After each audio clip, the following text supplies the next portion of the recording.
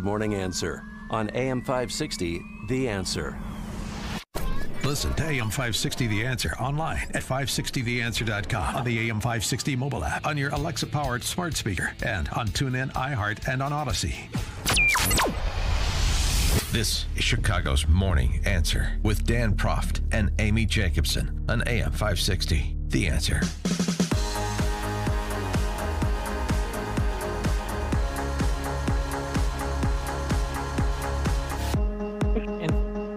Top of the morning, excuse me, Dan, and in for Amy J this morning is former state legislator Jeannie Ives, now the principal at Breakthrough Ideas. And, well, they knew this was coming. Oh, yeah. This news just out this morning that inflation running at 8.5% in March.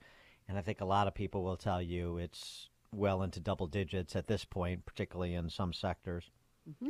They knew it was coming because Jen Psaki was out yesterday doing preemptive damage control with her Putin price hike propaganda. So because of the actions we've taken to address the Putin price hike, we are in a better place than we were last month. But we expect March CPI headline inflation to be extraordinarily elevated due to Putin's price hike. And we expect a large difference between core and headline inflation, reflecting the global disruptions in energy and food markets. So core inflation doesn't include energy and food prices.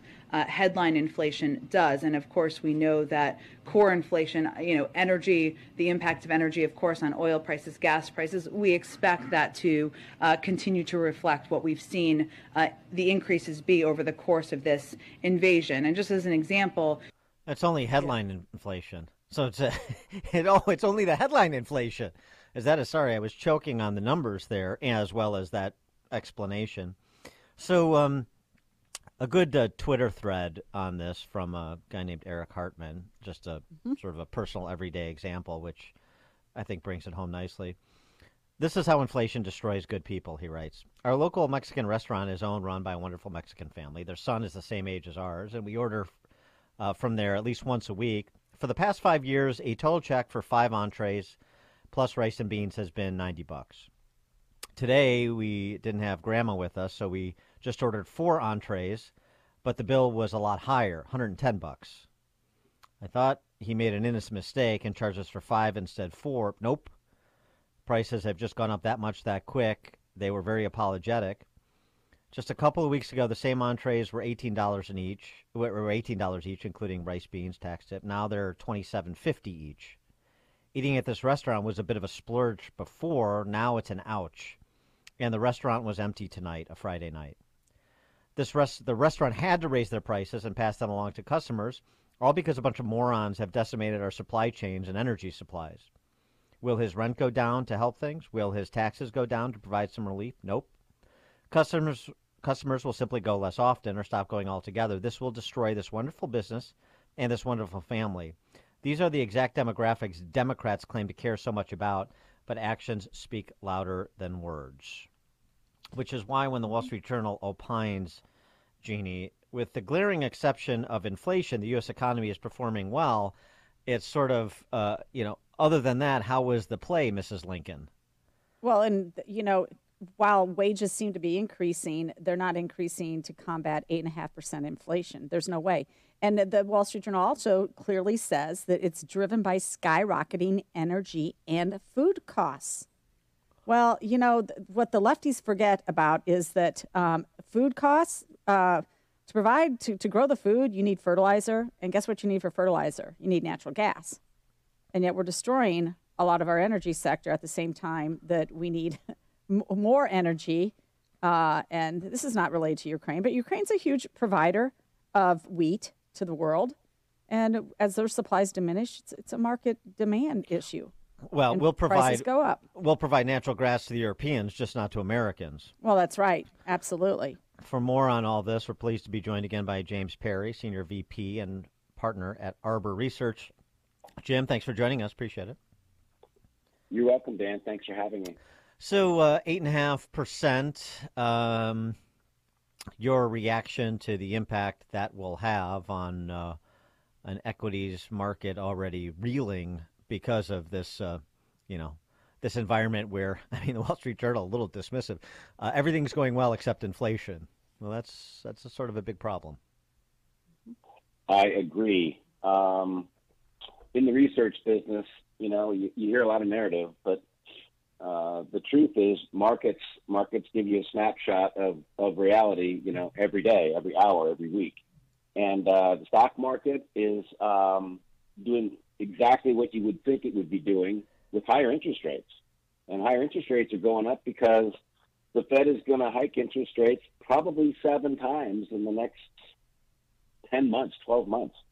And the stock market is not fully pricing in that reality yet. And with respect to the Fed and hiking interest rates and this, dance that they're doing to try to, make just the right steps.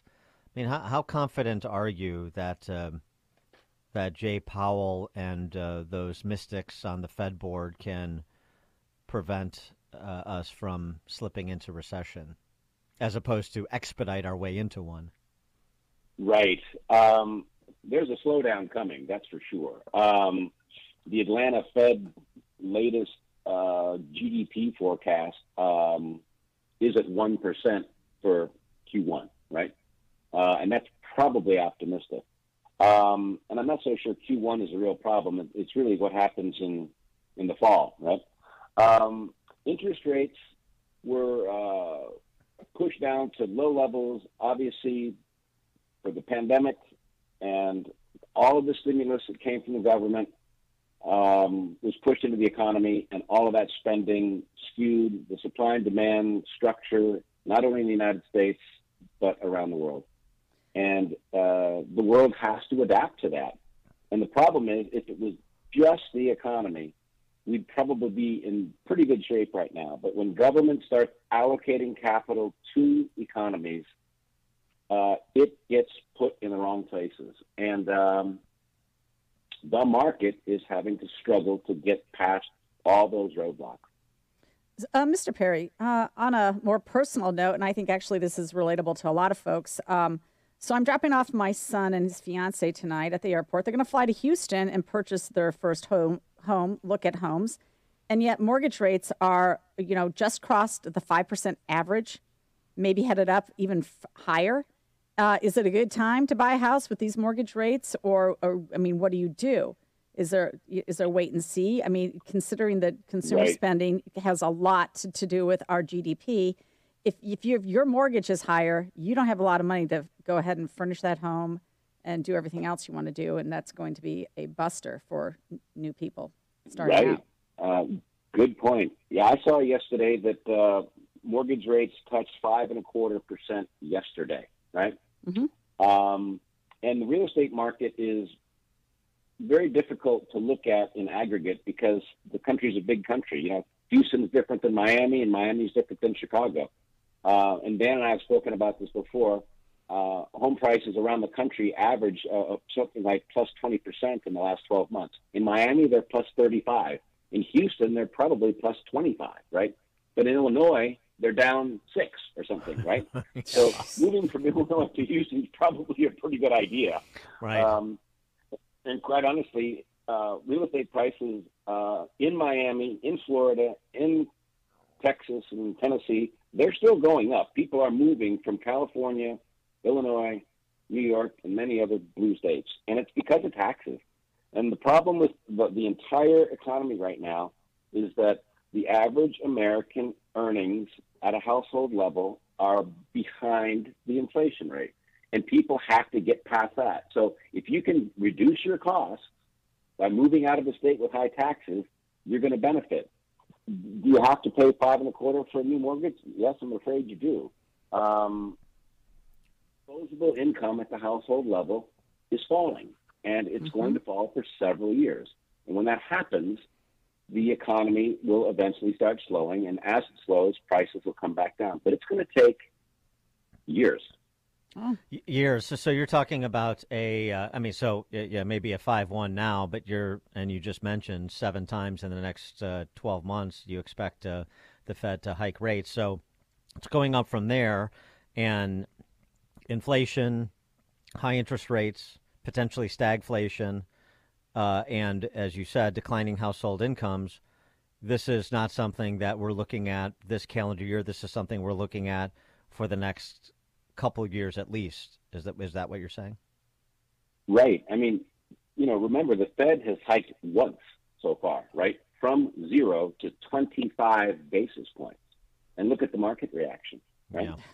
Yeah. And now, the next Fed meeting is until May 4th or something like that, and then June.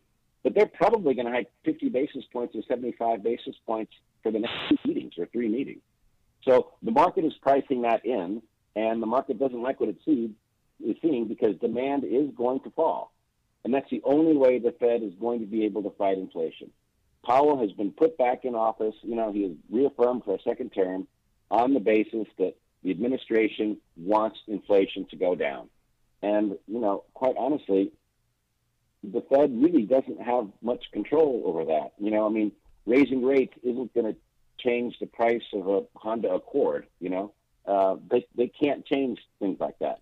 And they can't change the price of wheat or corn or chicken. That's going to be, these supply chains are going to be broken for quite a while here. So the next thing they'll suggest is that we just implement a no-fly zone in Ukraine and push Putin out, and then we'll solve inflation in the United States. Yeah, the war has changed everything. I wrote a piece last week, and I just said, the odds of sort of mutually assured destruction, pre-war were probably not as low as we thought they were, but they're higher now, right? And when you have an overlay like that facing Europe, Asia, the whole world, people's confidence is going down. And because of the supply chains, the prices of everything are going up. I saw a story the other day that said Europe's largest chicken farm happens to be in Ukraine. Mm-hmm. And 4 million chickens died, right? Because they didn't have any food or water.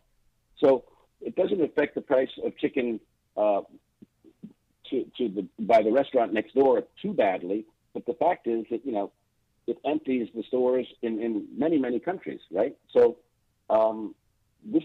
food is probably a bigger problem than energy for the poorest 3/4 of the world.